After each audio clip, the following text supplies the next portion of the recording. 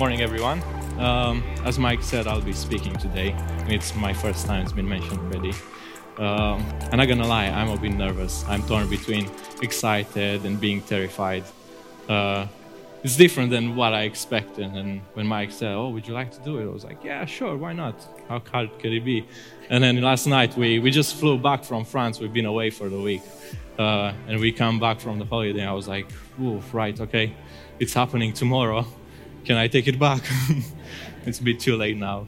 But no, I'm excited, definitely. And it's a great opportunity for me. For those who don't know me, my name is David.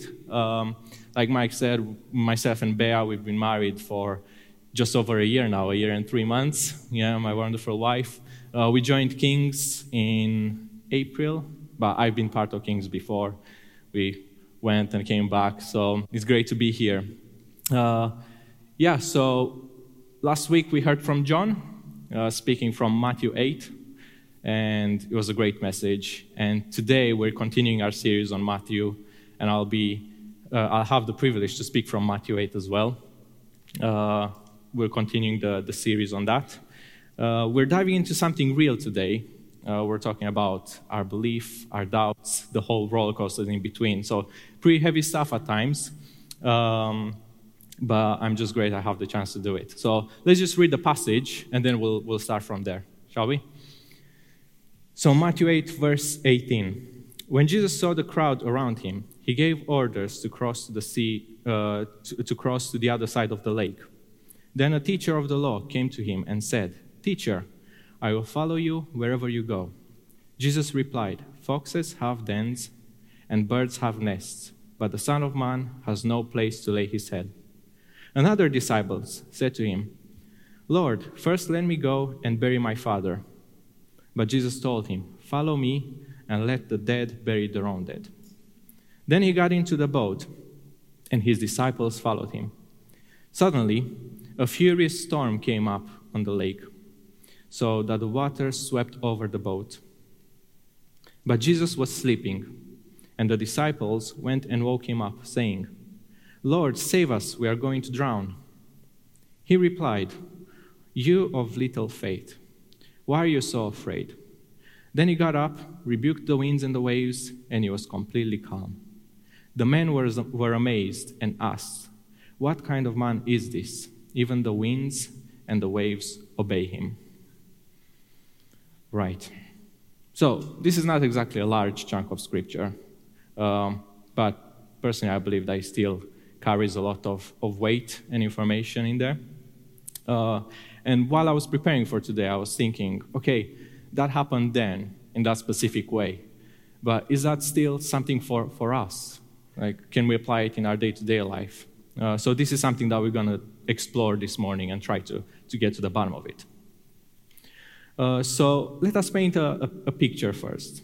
Let's imagine the story a bit. So we read in verse 18, when Jesus saw the crowd around him, he gave orders to cross to the other side of the lake.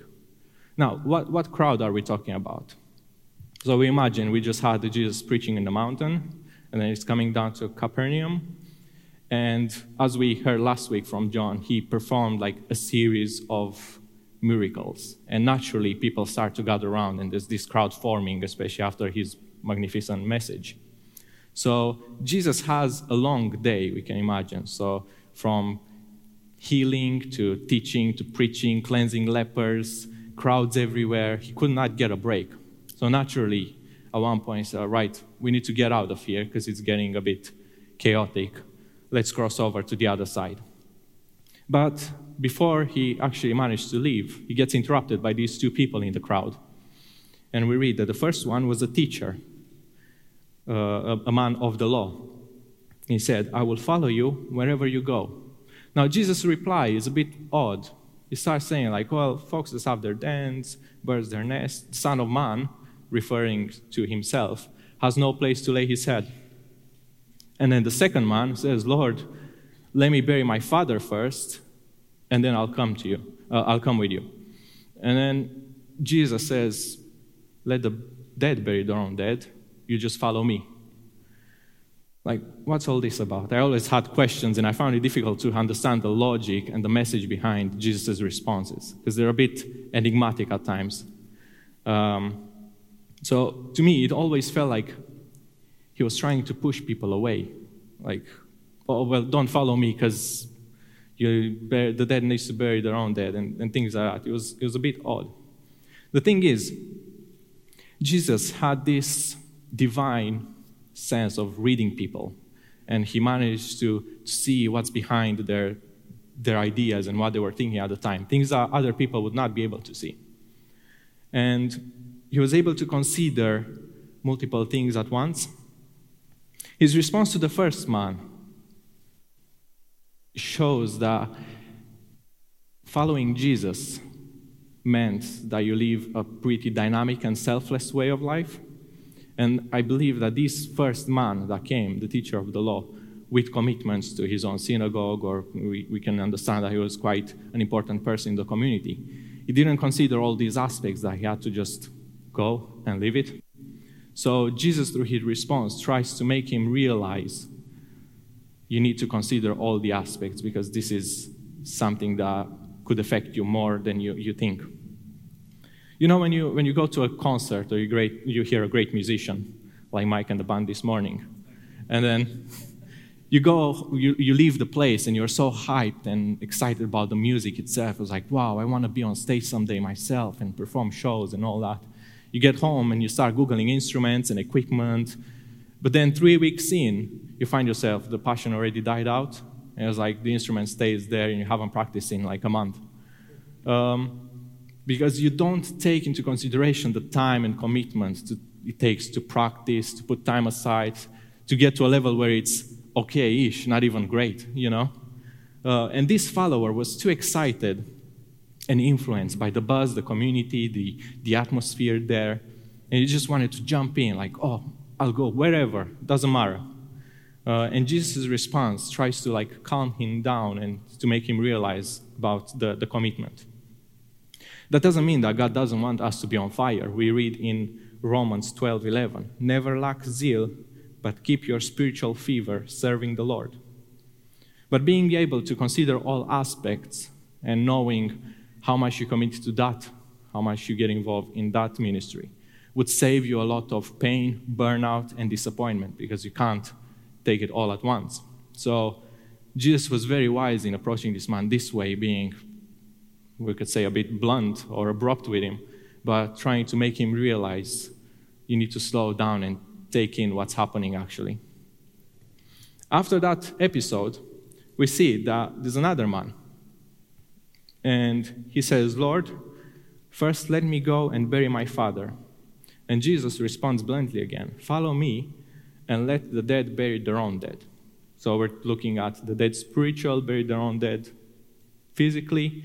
But it was a weird thing, because for years I had this question, like, what's happening here? It's such an odd thing to say to someone. But contrary to what people believe when read this, it appears that the father that was mentioned was not dead yet. So the man speaks about him staying at home until his father would pass away, so he can deal with the family issue himself. It was a thing that would align with the law that said that you have to honor your parents, and being involved in that would be customary for them at the time. So it's not wrong to care for your family and to love your parents and to want to be involved in that. The problem here is that the man wanted to make Jesus wait for him to sort his problems before he committed to him.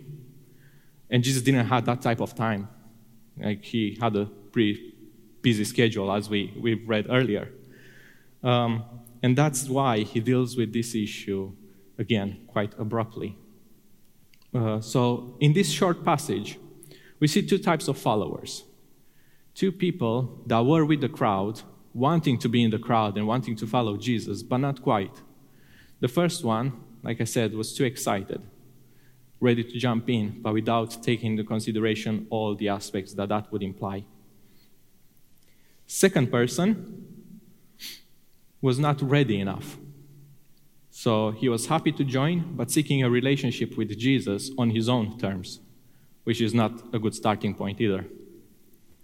So I want to challenge you this morning to really think about this. Where are you in this crowd? Where do you find yourself? Are you going through the motions, and then every once in a while you find yourself like you're drifting away, your passion dies out, you're slowly fading away after a while?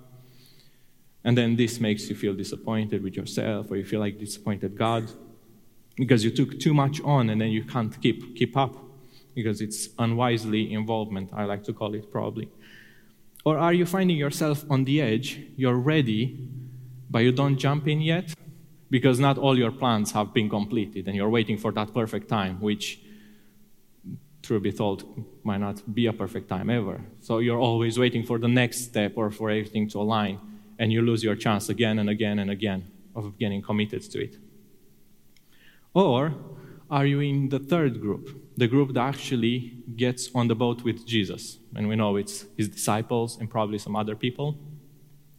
So he finally gets on the boat with his disciples, heading towards the region of the Gadarenes. And reading the second part of the passage is the episode with the calming of the sea. And he's crossing this sea, the infamous Sea of Galilee, that is this massive, vast, crazy ocean with weird weather, crazy sea monsters and dragons and... No, it's not that. Sorry, wrong book. Let me find... Right, so... Despite the name, it's not a sea at all. It's just a decent-sized lake. So this sea, I have some statistics here. So it measures approximately 13 miles in length. That's close to 20 kilometers for my European friends here. And 7.5 miles width. That's about 10 kilometers, still for my European friends here. Basically, if the conditions are right, you can just see on the other side. It's not that big of a, it's like, so the journey that Jesus took to get to the region of the Gadarenes probably would have took about 2 hours or so. Not a long journey. So Jesus is heading towards the destination in this boat. Now, we don't really have any description of the boat. It just says boat. But looking into it on historical, what the region was like, type of location, we could assume it was probably a big fishing boat that could keep at least 12 people, because he was with his disciples, but 12 or more people on board. Just a medium-sized boat. And here we get another glimpse into Jesus' humanity, because we read that he went and he fell asleep. We can imagine he had quite a intense chain of interactions, miracles to perform, people asking questions, teaching for days now. So he must have been quite tired. I like to think that whenever he got quiet, he hit the pillow quite fast, you know. So I usually fell asleep instantly. On average, it takes me 9 to 16 seconds. I amaze myself sometimes, like just, and that's pretty much it. So this is very relatable to me. And like myself, or probably everyone in the room, Jesus got tired, so he needed to rest. And I like that this is mentioned because Jesus was sleeping, because it shows how human he was, and he got tired, and he had his natural needs. Now, this lake has an interesting geographical location. It's in a low valley surrounded by mountains and hills. And these factors influence a lot of science stuff that I won't really get into, because it's not a place or time. But these factors make the sea very unstable, and it's subject to sudden crazy storms, which is historic accurate. Sometimes the waves can get to 10 feet height. That's 3 meters for my European friends.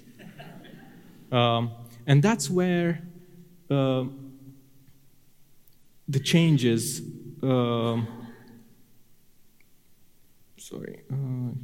So what are the chances that Jesus and his disciples are caught in one of these? Coincidence? I think not. But they're waving, they're going slowly through the waters, the wind behind them, and then the weather changes. Wind starts to blow, waves tossing the boat from one side to another, water splashing everywhere. And then the disciples, they start to panic. We can see that they get quite shaken by this. Now, these were fishermen. They would fish on the sea on a daily basis. And yet, this was something that was out of their capacity to overcome. So they lose it completely. It's total chaos. I can imagine these natural forces being quite loud and scary. Everyone is panicking, shouting, losing hope. The disciples really believe that they will drown and die. You can see that in their statement later on. There is one odd thing in this picture, though. Jesus is still asleep. So that shows me two things. One, boy, he was tired because he could sleep through the whole thing. And two, he was very anchored in his divine nature and completely secure. And he knew that as long as he's on the boat, nothing will happen to the vessel because he's in the care of his Father in heaven. But the disciples have a completely different experience. So they go and they wake him up. They say like, Lord, save us, we're going to drown. Now, I looked at this statement, and it seemed interesting because the first part of the statement, Lord, save us, shows that they had faith, and they went to Jesus with the reason they believed that he can do something about it. But then the other part shows how desperate they are, because they were seeing their lives flashing before their eyes. Now, Jesus wakes up and rebukes the wind and the waves, but not before he rebukes his disciples for having a lack of faith, which is an interesting order. You would think, like, if everything's so messy, you would like, oh, stop that, and then have a one-to-one with his disciples. But it's the other way around, which, yeah, it's interesting how Jesus prioritized making them aware of their state before removing the distractions. Jesus commanding the sea and the weather is proof that he was God. Like, throughout the history, only God managed to command the natural environments. We read in Job 38, verses 8 to 11. Who shut up the sea behind doors when it burst forth from the womb? When I made the clouds its garments and wrapped it in thick darkness. When I fixed limits for it and set its doors and bars in place. When I said, this far you may come and no further. Here is where your proud waves hold. So that's a picture of God having control over the environment and the natural forces. And what Jesus commanded, it happened. Just like that, he says it was complete calm, stillness. A big contrast between what it is now and how it was probably moments ago. In the end, we read that the men were amazed and asked themselves, what kind of man is this? Even the winds and the waves obey him. Which is strange because the disciples went and they asked him, oh, do something. And then Jesus does. And then they're like, oh, we actually did something. It's like they didn't believe he could do anything like that. What I believe happened is that they had an expectation of Jesus. But through his miracle that he performed, it completely exceeded anything that they could possibly believe in or had an idea of what Jesus could do. This is an amazing story to read. The Bible is full of stories and examples that sometimes are like interesting to just read. You have the so-called Sunday school stories, isn't it? And it can be easy to treat them as such. And it's easy to forget the power and the gravitas that lies in those stories and the words that are written. But a lot of the times, these have a clear, it's a difficult word, correlation. Is that right? In our world today. Sometimes you can read something and it pierces right through the thoughts you have at that moment. Even though the things happened thousands of years ago, you're like, oh, that makes sense now because I can apply it to this and that. So what does it mean for us today? Okay, that happened then, but is it still relevant for us? Spoiler alert, yes, it is. You see, at some point, no matter the age, no matter the background, family, education, we all hit a rough storm at one point or another. And these storms like every person has its own experience, and every person responds or gets affected by these storms from person to person. But I can bet that everyone in this room experienced where you sailing away into the sunset, the wind behind you, and then all of a sudden, bam, you get a storm. So some storms are worse than others. The first one, the most recent one that came to mind personally is when I lost my job about a year ago, just about over a year. I was made redundant. I was working at this company that was struggling at the time, and then they gave me an ultimatum. They said, "Oh, David, you either take this role that will affect your church, social, and family life, or you're out because we can't afford keeping you." And I was like, "Whoa, okay, that's crazy." So I can come now and say, well, of course, it was an easy choice, because if it interferes with my church and family, I wouldn't even take the job. I'm just out sailing again into the sunset. The problem is, it wasn't like that at all. So I was newly married with Bea. We were a family together for about a month and a half, 2 months, when I got the news. So automatically, I started worrying about, I have bills, money. How will Bea take the news? Started feeling, well, I'm a disappointment. All these things started piling up.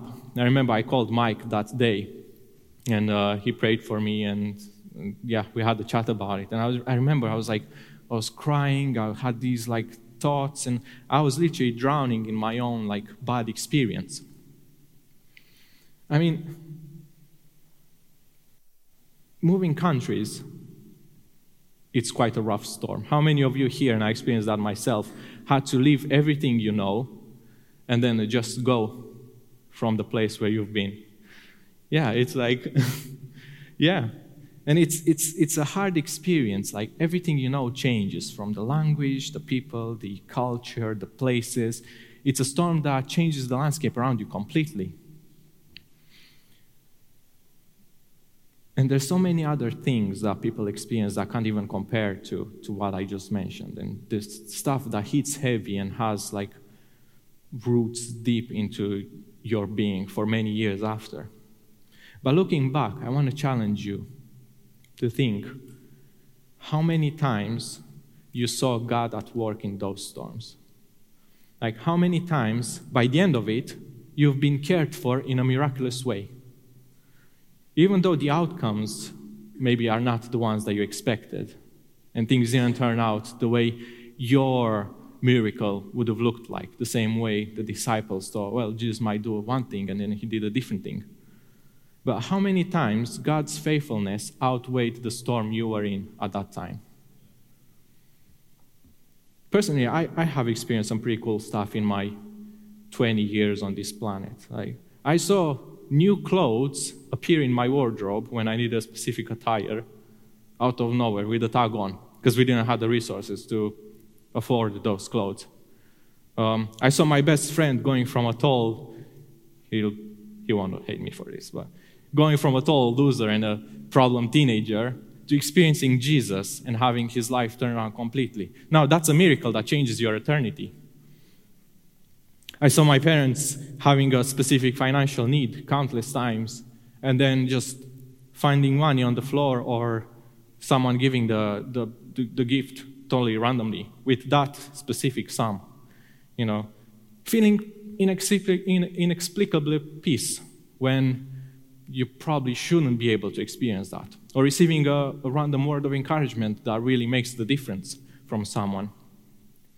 We can see that if we really think about it, time and time and time again, God provided us through people or through extra phenomenal circumstances. God was our provider. So then why is it so hard that every time another rough spot comes, we fall in the same pattern? No matter the experiences you had in the past, how great your history with God is, sometimes you just feel yourself that you have doubts again, fear, panic, worries. I mean, Jesus, we heard last week from John, he performed multiple miracles almost at the same time, just one after the other. Fast forward a few hours, and his disciples are completely hopeless, and they're just, well, are we going to die now? Yes, we are. I would say that as creatures, part of the creation, we tend to forget things. I'm the worst at this. Like, I can be told the same information countless times, and then if I hear it from a different person or in a different context, I'm like, whoa, that's the first time I'm hearing that. What a fresh revelation. And it drives Bea mad, because she's always like, well, I told you that countless times before, that you never listen to me. You have to hear it from this person or the other person. So I can relate to that. But many times, our faith is connected to our capacity to remember God's faithfulness in the past. When we remember that God has been in control and present in our lives, even through the rough times, we will be much faster at going back to that in the future and having greater expectations and believing that He is the same today, yesterday, and tomorrow. So, all the history we can build with Him, all the experiences, the fellowship, the miraculous interventions, will shape our faith and expectations in the future, and will make us more secure in His promises. This doesn't come necessarily natural, and it's a hard thing to do because we tend to take things for granted. So I want to encourage you to be intentional in remembering those things.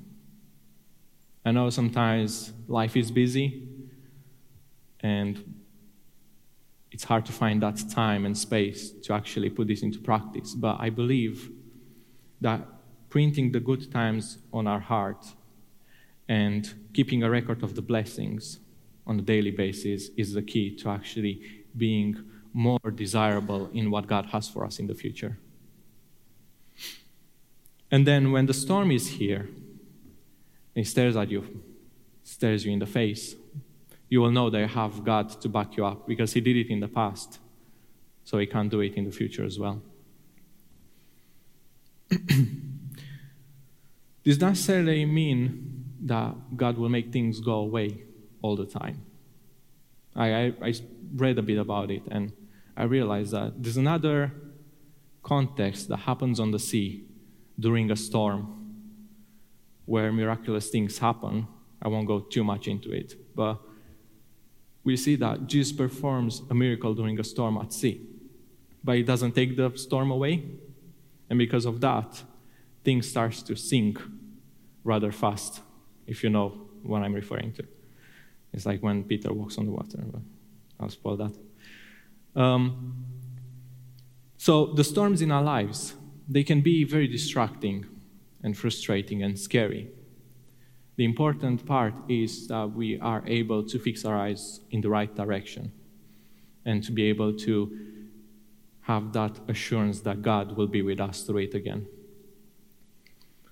Even though the outcome is different, God works for the people, for the better of the people that believe in Him. I believe that a strong relationship with God, the same that Jesus had, that secure belief that the vessel will be all right with Him on board. I believe that it's something that we should be able to strive for in our day-to-day life. That God is holding us. It's not by our own power. And, well, if I do this thing right, and that thing right, and that thing right, the storm will go away. No, but in that storm, God will be able to provide and to take us through, because that makes Him more miraculous. So, the only constant that we can count on is God.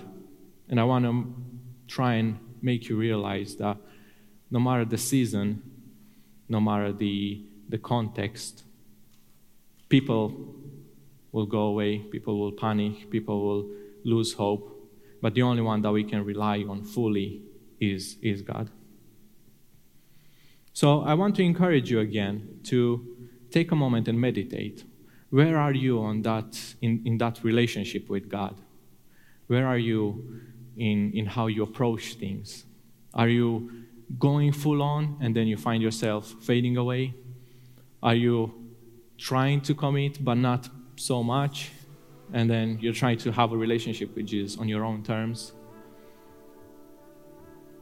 I believe it's important to know where we are to be able to progress where we want to be. And I want to encourage you to start this daily habit of thanking God and thinking about the small things and the big things as well. And being committed to remember.